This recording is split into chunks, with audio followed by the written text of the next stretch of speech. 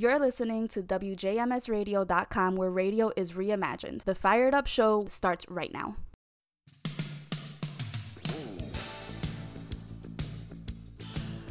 And welcome to Fired Up right here on WJMSradio.com. This is Steve. I host the show each week as we talk about the mechanics of the political system here in the United States. Thank you everyone for joining in. We appreciate your ears and your minds being open and receptive. So we've come to the end of it. We're going to talk today about the impeachment trial and some of the things that we learned and did not learn and may never learn, but we're going to talk about it anyway. But before we get into that, let's of course update you on where we are here in the U.S. with our battle against the coronavirus, COVID-19. As of this morning, there are 27.6 million cases here in the U.S., with 485,000 people who have died from the disease. It's likely we're going to see, 500,000 or 500,000 people probably by the end of the month, if not sooner. As far as the vaccination progress goes, we have 53 million people who have been vaccinated with one of the 3 vaccines now out and offered to the public. And we continue to grow that by a good percentage each week. So that's progress, and we're thankful and happy about the progress being made. Of course, as we always say, that still does not stop us from the need to do what the doctors and the scientists and the medical professionals are telling us, that we need to wear our masks when we're out in public or when we're in groups and social distancing is not possible. We do need to social distance when we're in groups and try and avoid, really large groups. And of course, we need to practice all the necessary hygiene, hand washing, not touching our eyes, nose, or face, and just basically following good common sense principles. So, as we look at the coronavirus, as we do here on the show each week, one of the things that is making its way out in the news right now is that we are in fact seeing a decline in not only the number of cases reported, day by day. We have come down from where we were a couple of weeks ago with, nearly 4,000 or in some cases more than 4,000 people getting the disease, in a single day here in the U.S. And the death rate has also correspondingly come down. Now, the progress is not huge, but it is significant, and it is definitely trending downward. So, keep up the good work, America.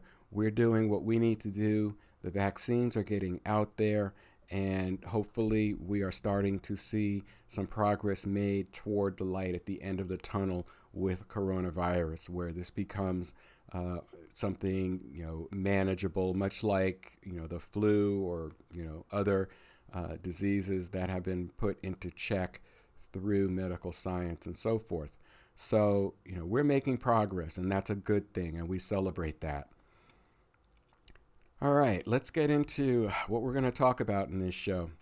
And what we're going to talk about is the aftermath of the impeachment trial of former President Donald Trump, which concluded on Saturday, this just past Saturday here in the U.S.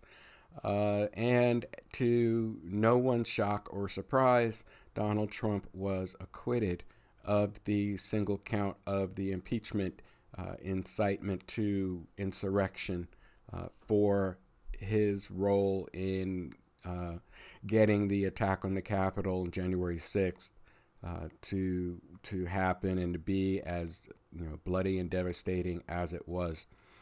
Before we dive into that in more deep detail, let me offer something for your consideration as we have this conversation. So, something to understand or something to take note of.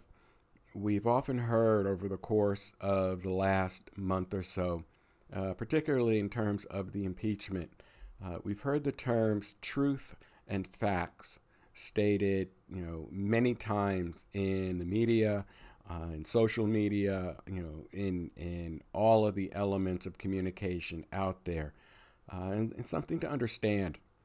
Truth can be subjective. Facts never are.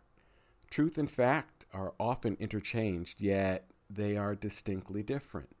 If we look at and examine their definitions, we can see what the differences between truth and fact really are. So, if we go to the dictionary, and in this case, we're going to use the Merriam-Webster dictionary, the definition of truth, according to Merriam-Webster, is the body of real things, events, and facts. It is the state of being the case.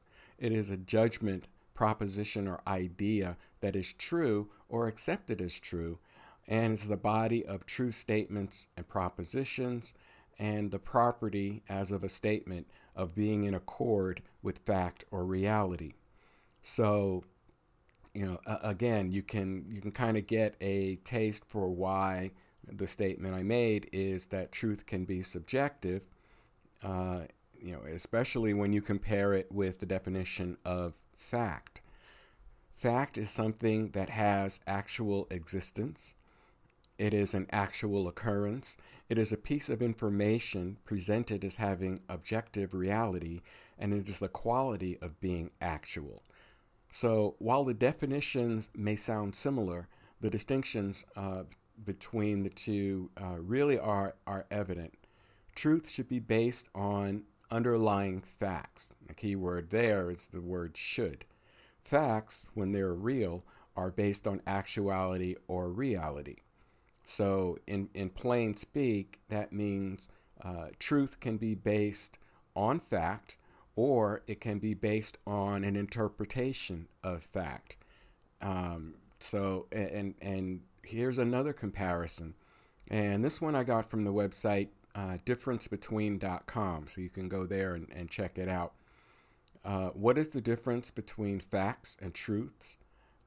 And they cite, a fact is collected information. Truth, on the other hand, is the validity of collected fact. This is the main difference between the two terms, facts and truths. Facts can be arrived at by logical conclusions too. On the other hand, truth are not arrived at by logical conclusions or assumptions. A truth, on the other hand, has to be either seen or experienced to prove its validity. Facts can be mere statistical data. Truths cannot be statistical data for that matter. While truths are universal in nature, facts cannot be universal in nature. A truth is a truth anywhere in the world. The same cannot be said of facts. One of the primary differences between facts and truths is that facts are more objective in their nature, whereas truths are more subjective in comparison. And compared to facts, truths can be momentary. That is, they can only apply, or they may only apply within a given moment in time or location in time and space. So, as you can see, and as we stated earlier, the terms are frequently interchanged, usually when it's convenient for the speaker or presenter based on their set of beliefs. Now, it's not my place as the host of this show to enter a judgment as to which way is right or wrong, even if I have a belief one way or another. So, where am I going with this? Well, my point is this. The impeachment trial just completed is actually an illustrative lesson comparing truth and facts. Now, before you panic, I'm not going to argue or relitigate the impeachment here. I'm not a lawyer. However, I have watched, Perry Mason, Matlock, Law and Order, Boston Legal, and many more shows, which proves nothing else than the fact that I probably watched way too much television over the years. But seriously, if you or I, as a lay person, watched the trial last week, what you saw was a clear definition, or a clear difference between hard fact and subjective truth. And what do I mean by that? Well, the House managers, in presenting their case, followed the timeline of events, both public and behind the scenes, including video, audio, and written, in the form of tweets and other social media, leading up to, during, and after the events of the 6th of January. The defense counsel presented a subjective, in my opinion, argument of their truth, arguing against the House case. As many in the public sphere have noted, the defense team was soundly out-lawyered by their House opponents. So, if you had only the trial as your point of reference to the events that led up to the January 6th attack on the Capitol building, it could be inferred, and it would seem that the case against the former president was clear, and a guilty verdict would be the logical conclusion. However, such a verdict was never really possible. There was not a real chance that 17 or more Republicans would vote to convict. This was common knowledge and publicly stated. The game was rigged from the moment the House voted to impeach. But because the House majority had voted to impeach, the Senate had to, by law, try the case. But other than the oath all 100 senators swore to, quote, do impartial justice, close quote, there's no guiding law as to how they could vote. Consider that in a criminal case, for instance, the case is handed to the jury by the judge for deliberation.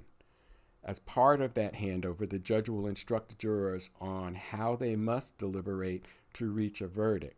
Such instruction will often include the key points and applicable law that they must use to decide. However, the judge does not give them an expected outcome, only the mechanics of how they must arrive at their verdict one way or another.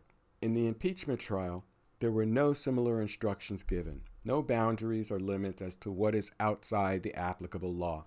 They could essentially wing it, and we ended up with a predestined outcome. So as I said earlier, truth can be subjective. Facts never are. And now we have a better idea. Now we know to at least some extent what that looks like. And again, I need to mention that if you looked at the trial of, the conduct of the trial for the impeachment, and that was your only point of reference as to what happened on the date January 6th, 2021, the evidence that was presented and the way it was presented and how it was defended against would lead you to, perhaps a logical conclusion that the former president was in fact guilty of the article that he was impeached for. And, in part, this is due to who actually was adjudicating this case in the Senate. On the House side, you had the House managers presenting the case to the senators. These 9 individuals are all, sitting representatives in the House of Representatives in Washington, and as such are intimately familiar with not only the Constitution but the processes of the Constitution, and to a certain extent the processes of impeachment. At least one of them was involved in the prior impeachment of Donald Trump and knew how the process worked and how the protocol would flow and so forth. On the other side of the aisle, the president's defense team were not, constitutional lawyers. They were trial court lawyers. And as you saw in the trial itself, they approached it much as they would in any civilian court of law, where they had certain rules of evidence and rules of criminal process and rules of procedures that they were used to following that really didn't apply in an impeachment trial. The trial conducted for an impeachment is governed by the statutes set out in the Constitution, and are also governed by a set of rules which are drafted, debated, and approved prior to the start of the impeachment trial by both sides. So, there is only a functional link between how a criminal trial or a civil trial in civilian court would play out, and how the trial during an impeachment is operated and handled in the Senate. And we saw on a couple of occasions where defense counsel, objected during some statements, approached some of the rebuttal as an attack on the House managers, and really argued more of the process of the impeachment rather than the facts of the impeachment. We did not see a whole lot of dissection of the events that happened on January 6th.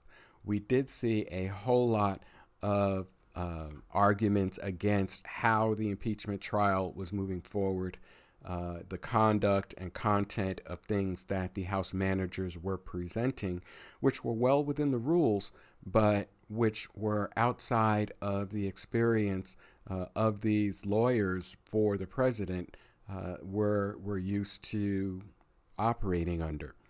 And, I think that too played into the optics of, it looked like the House managers had presented an overwhelming and undefensible case, which, many pundits and, news shows have said over the last 48 hours that they did. They actually, as one guest on a news show said, it actually looked like a constitutional law masterclass was being conducted. Now, that's not to take anything too much away from the counsels for the defense. They were both, or all three of them, were highly respected, highly trained, and highly talented lawyers. It's just that they were not used to the ocean of constitutional impeachment, procedures and rules, because that's not what they do every day. Whereas a sitting member of Congress, they're engaged with the Constitution on a regular basis. It is the rules that they work by. It's how they get done what they do. So, it's true that the House managers did outperform the counsel for the defense. However, in no pun intended, in defense of the defense, they really were somewhat handicapped in that their lack of lengthy familiarity with the constitutional process at the Senate level. All lawyers have to know and understand the Constitution. It forms the framework that they work in. I'm not saying that they did not know the Constitution. What they were less informed about, or less familiar with, the better term, was the impeachment process, the rules that govern impeachment, the fact that there really isn't in the Constitution or in the subsequent supporting documents, such as the Federalist Papers, there isn't a whole lot of detailed information on how an impeachment trial is conducted. It's clear in the Constitution when an elected official or a civil officer can be impeached and should be impeached. It's clear in the Constitution about what the role of the House and the role of the Senate is. But what's not clear is a set of legal practices that gets followed in an impeachment. What we now come to rely on, and there have been 6 impeachments in the history of the United States now, is the precedent of prior impeachments to kind of guide and govern how an impeachment trial is conducted. So, it really is kind of a freewheeling process, evidenced by, in the time after closing arguments or after the House managers and the defense had rested, new evidence was brought in the form of testimony that was sought from another member of Congress with regard to a conversation that was held between Minority Leader Kevin McCarthy and President Trump on the day of the insurrection, where McCarthy called the president, begging him, pleading with him to send help for the Capitol Police and to issue a statement to his supporters, calling upon them to cease all violence and to go home. The president took the position that at first that the protesters, the insurgents, were members of Antifa, to which Kevin McCarthy replied, "No, they're your people, Mr. President. You've got to call them off. You've got to tell them to stop." And, President Trump gave kind of a flippant reply stating that, well, I guess, they're more concerned about the election than you are, at which point Kevin McCarthy lost his temper and, said a few choice words to the president before he had to go, because they were hustling him out of the building for his own safety, as the mob were actually hunting down members of Congress and the vice president with threats of serious harm and death. So they brought that information in after both sides had rested. There was some debate and discussion on whether or not to bring the congressperson in as a witness. It was getting into back and forth over how many witnesses might be called. And as they've said in subsequent interviews, the House managers realized that it was not a battle they needed to fight. They had made their case and their opinion. They had put all of the relevant facts in front of the jurors, in this case the senators, for their case, and adding additional witnesses and days of subpoena and testimony and all of that really wouldn't advance them anywhere in their position. So they agreed, the two sides agreed to enter the statements into the record and leave it at that. Again, you can look at it that there was really a general sense on both sides to kind of get this trial done, from the Republican side and from the Democrats. Both sides thought that they had done what they needed to do and that it was time to vote and move on. Now, as we'll talk about when we come back after the break, we're going to talk about how that vote turned out, how it played out, and what is the future now that the Trump impeachment, or the second Trump impeachment, is history. We'll be right back after we take this quick break. You're listening to Fire It Up right here on WJMSradio.com. Stay tuned. We'll be right back.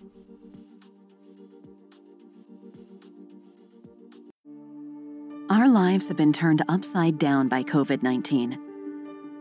When a vaccine becomes available, it's critical that all of us get it. What we do as individuals will impact everyone's health, including those who can't get the vaccine. We won't get through this unless everyone takes part. Now is the time to get up to date on all recommended vaccines for both kids and adults. Experts say it's more important than ever for everyone to get their flu vaccine this year. And if you're older, you should get both the flu and pneumonia vaccines, since both illnesses can make COVID-19 even worse. Vaccines are available at a lot of convenient places, So be an example for friends and loved ones and encourage them to get vaccinated too. We all want to reunite, travel, and get back to school and work. But that means we all need to get on board. This is the time to do what's right for each other. Get vaccinated. It's our best shot.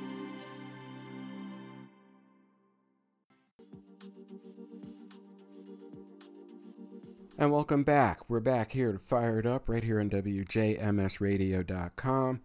And we pick it up kind of where we left off.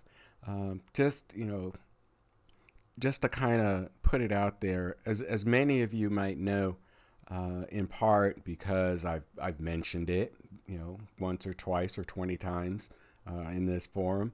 I spend each week between the shows. This show airs on Mondays.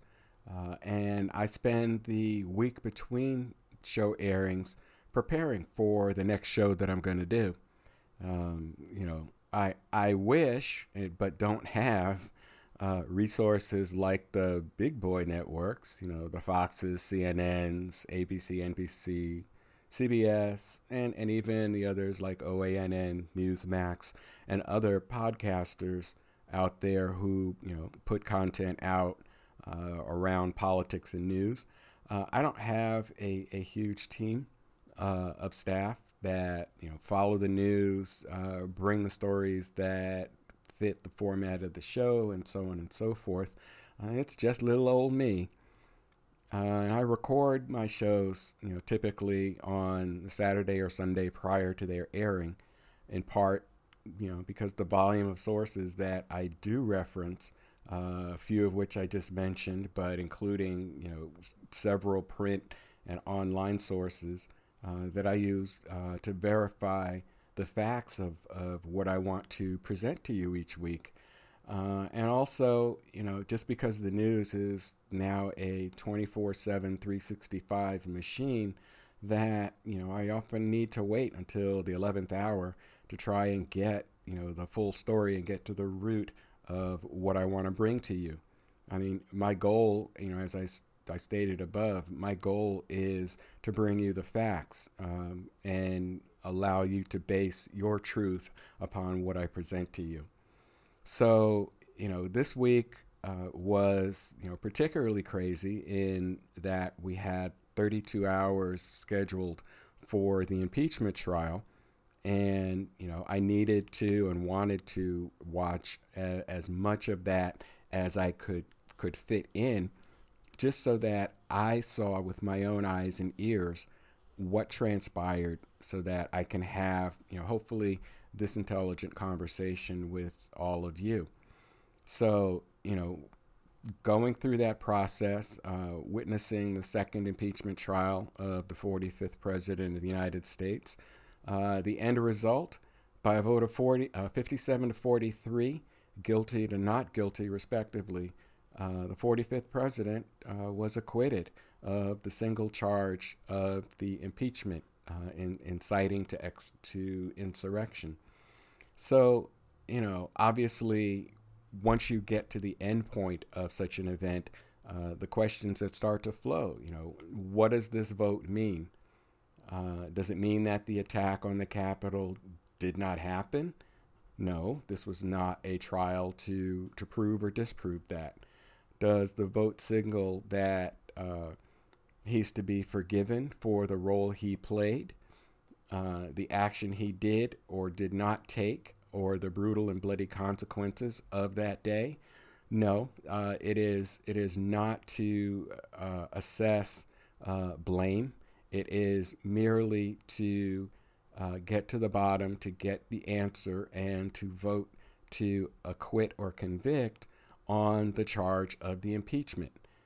Did the former president of the United States incite a crowd to go to the Capitol, to break in, to create chaos and violence, to threaten elected officials, including the Vice President of the United States, with injury and or death, to injure more than 140 people, including the death of a Capitol police officer and numerous other serious injuries that were incurred?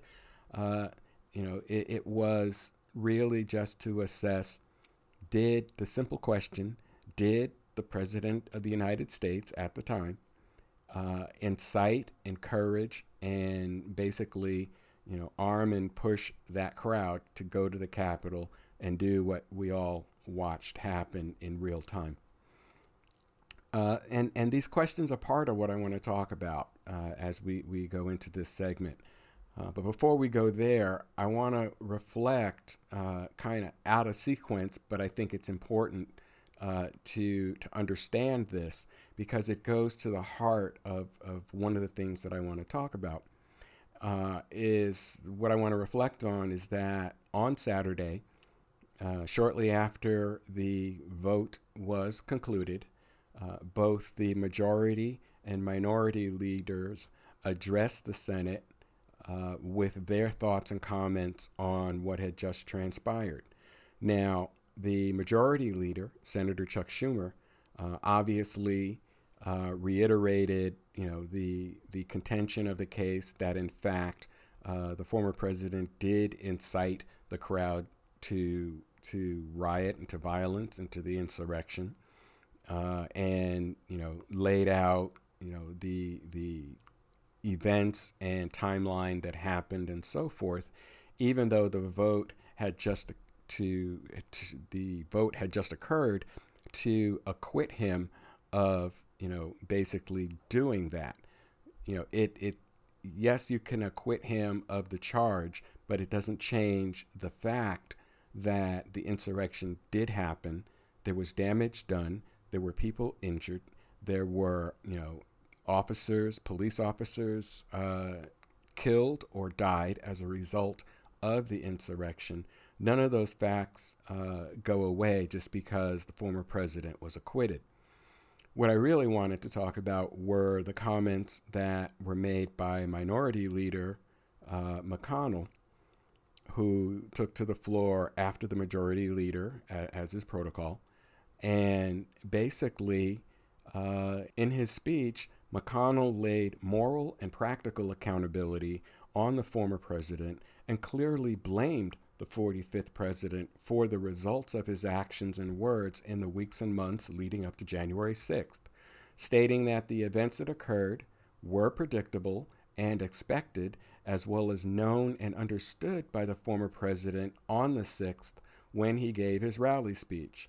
What is most striking about what McConnell said is that if you listen to what he said but did not know what the verdict was, his comments sounded like he was addressing a guilty party rather than remarks given by someone who had just voted not to convict. So it bears asking to Republicans why, if you believe that the former president did in fact do the things he was impeached for, would Minority Leader McConnell or any Republican that felt the same vote to acquit? Some Republicans, have stated on the record that they didn't believe that the procedure was constitutional, but yet there was an initial Senate vote at the start of the trial, ended that premise by a majority vote saying that the impeachment trial was constitutional, that is, it was governed by rules and text in the Constitution. And in my opinion, making that statement that the trial was unconstitutional is an insufficient reason for the outcome of the vote. As I said in the first segment, if you watched the trial, and that was the only reference you had to the events on January 6th, it would be clear to most reasonable people that in fact the president had done what he was accused of doing. But it raises the questions: what more do the Republicans fear, or what other elements could be at play? If, for example, if the Senate had voted with a 2/3 margin, which they needed to convict, there was still a subsequent vote that would need to be taken to disqualify as a potential last stopgap in terms of, not laying a punishment on the former president.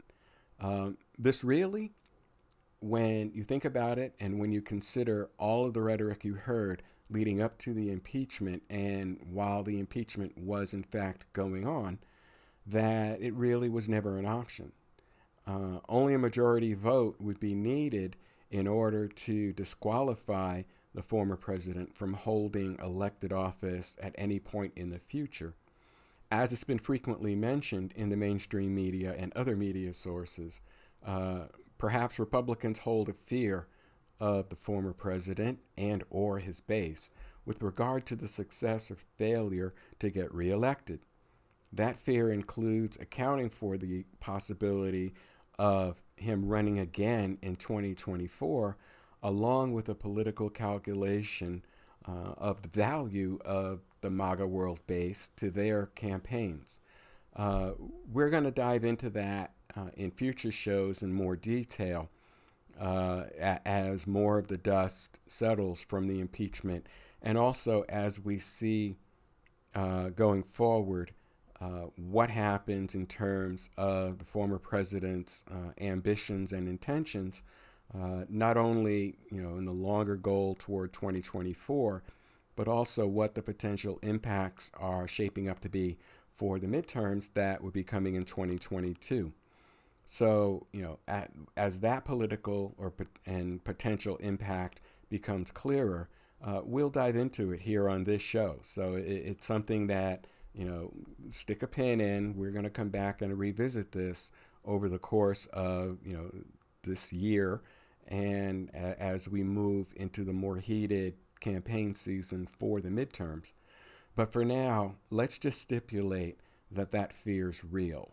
Right? For the sake of argument, let's just say that there is a real fear by Republicans of what actions the former president is going to take, whether it is against the 7 Republicans who joined with Democrats to vote to convict, or it is, in regard to the Republican Party in general, for in the eyes of the former president not being, quote, loyal enough, close quote, in their actions, words, and deeds as he went through this impeachment process. Let's also, put it to the side that, there are outside elements that could play a role in what paths the former president has going into the future. So, we'll table for now that, he faces a boatload of legal issues, both at the state and federal level that, might render him, unavailable to hold office in the next 4 years. He may be otherwise occupied, within the criminal justice system here in the United States. But that being said, and like I've mentioned many times, on this show, Republicans in their actions and in their considerations, they play a long game. They look long periods down the road and do the calculus to determine what actions taken now are going to impact future actions and needs of the Republicans going forward. So, if we look at what was done in terms of the vote for impeachment, along with what we hear coming out of the media with regard to how the Republicans are responding to the Biden agenda and to the things that the new administration is trying to get done, it would seem that they have and they are weighing the value of having an ineligible Donald Trump approaching the 2024 general election. The impact of having him be a martyr to his base because not all Republicans were loyal, versus having him being, just being more the same person he was during his administration, with, his reputation dented but not broken. There's no doubt that as a political figure, Donald Trump is damaged goods, similar in fashion to how the public considered Richard Nixon, after Watergate and, after he resigned. He always had that black mark after his name, as Donald Trump will always have, the marks of being the only president in American history to be impeached twice. Even though he was not convicted, he was still the only president to be impeached twice in one term. And if you look at it, he joins, Bill Clinton as, the result of 3 impeachment trials, none of which ended in a conviction. So, we can talk about and we can debate what that means in terms of the role of impeachment in terms of holding an elected official in general, and in particular a president of the United States, accountable for their actions. You can raise the question of, does it actually work? And we can have that discussion, and we probably will at some point down the road. But for right now, the current batch of Republicans are looking with a very careful eye as to how the MAGA world base and the Republican voters respond to the events of this weekend. And, I suspect that over the course of the coming weeks and months, there's going to be a lot of polling and discussion and contemplation in the media and in the news world, as well as in the political circles, over what the impeachment for the second time of Donald Trump means to the Republican Party. As I've talked about in prior shows, there is little doubt that there is a fracture that is starting to show up in the Republican Party, particularly now that Donald Trump is a former president, does not hold the office or wield the political power of the presidency. What is still being felt out, what is still being assessed, is what is the extent of his post-president or post-presidency power in terms of influencing Republican politics in this country. For now, he is still considered the leader of the Republican Party. And, you could be free to debate what exactly that means, given his reputation and the fact that it has suffered such a tremendous blow, because of the 2 impeachments, because of all of the controversies that followed him through his presidency. It is still a fact that Donald Trump is, in fact, a force to be reckoned with in the Republican Party, is still a power player in that group. The only questions that are out there is exactly, what does that mean and what kind of muscle is he going to flex going forward? So, right now, as of, this broadcast, we have not heard a whole lot out of the former president. There was one senator who did say that he got an email from the former president saying that he was feeling fine and looking forward to what is going to come. But other than that, we've not heard any political statements. We've not heard any comments or statements or releases on what the future holds. He is right now, as I said, keep in mind, he's only been out of office just barely a month. It will be a month again in a few days.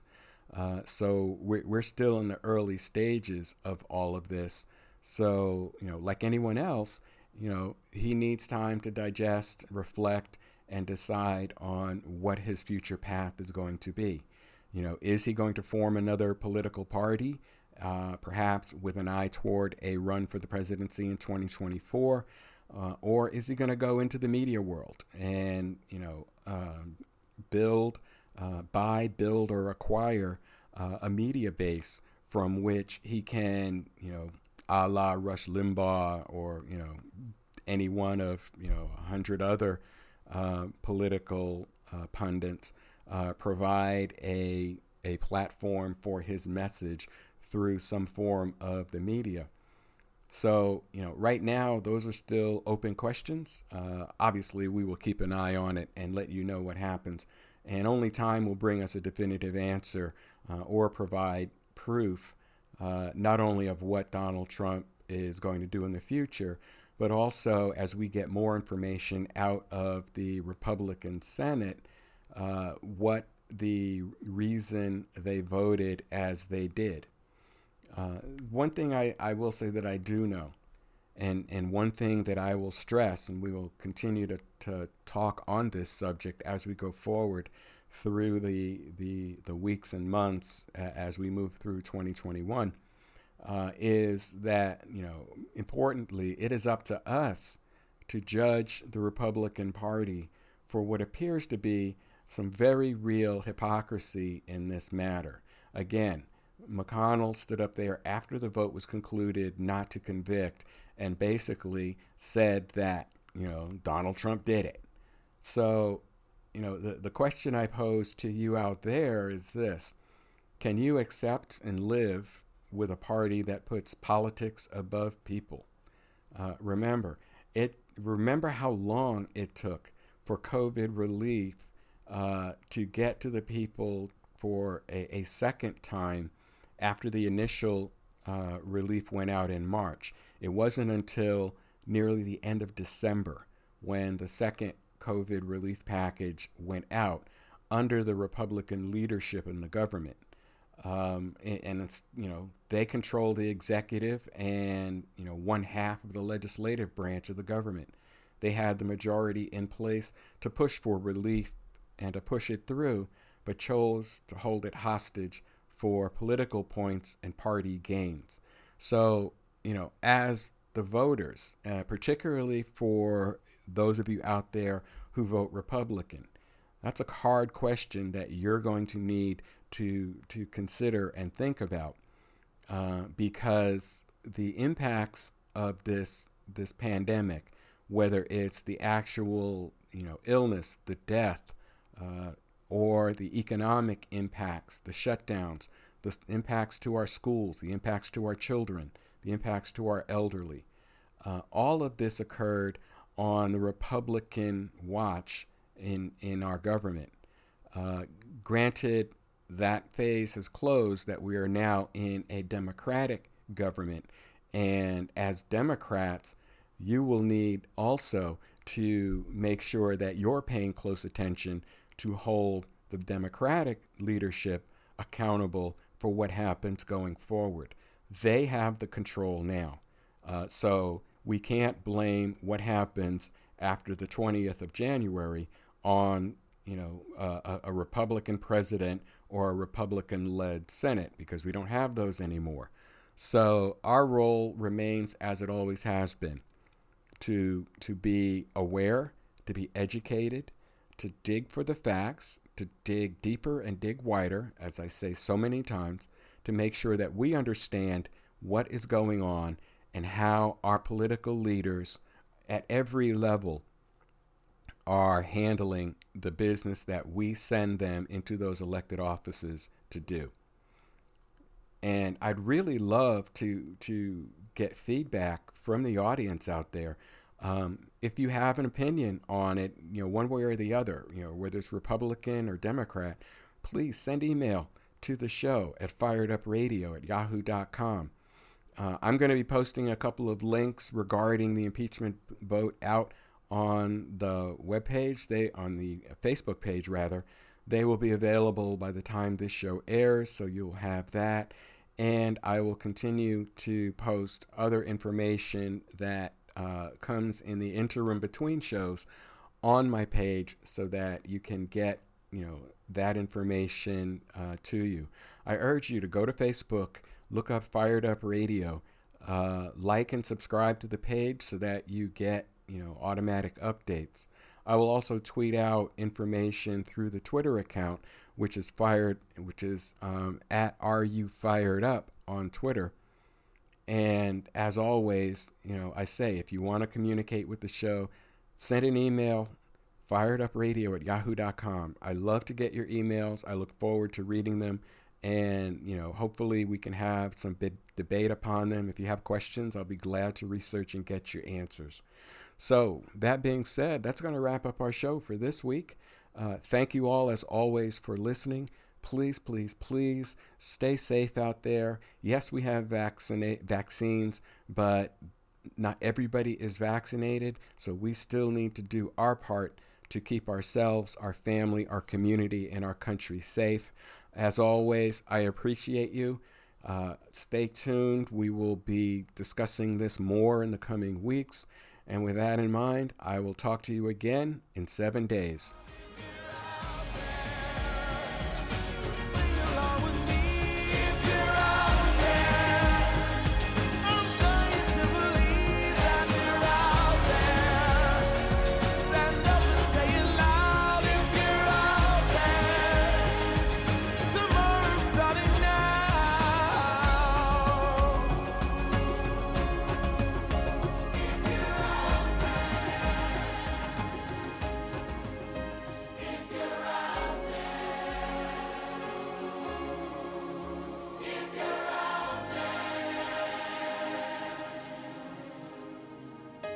If you hear this message, wherever you stand, I'm calling every woman, calling every man.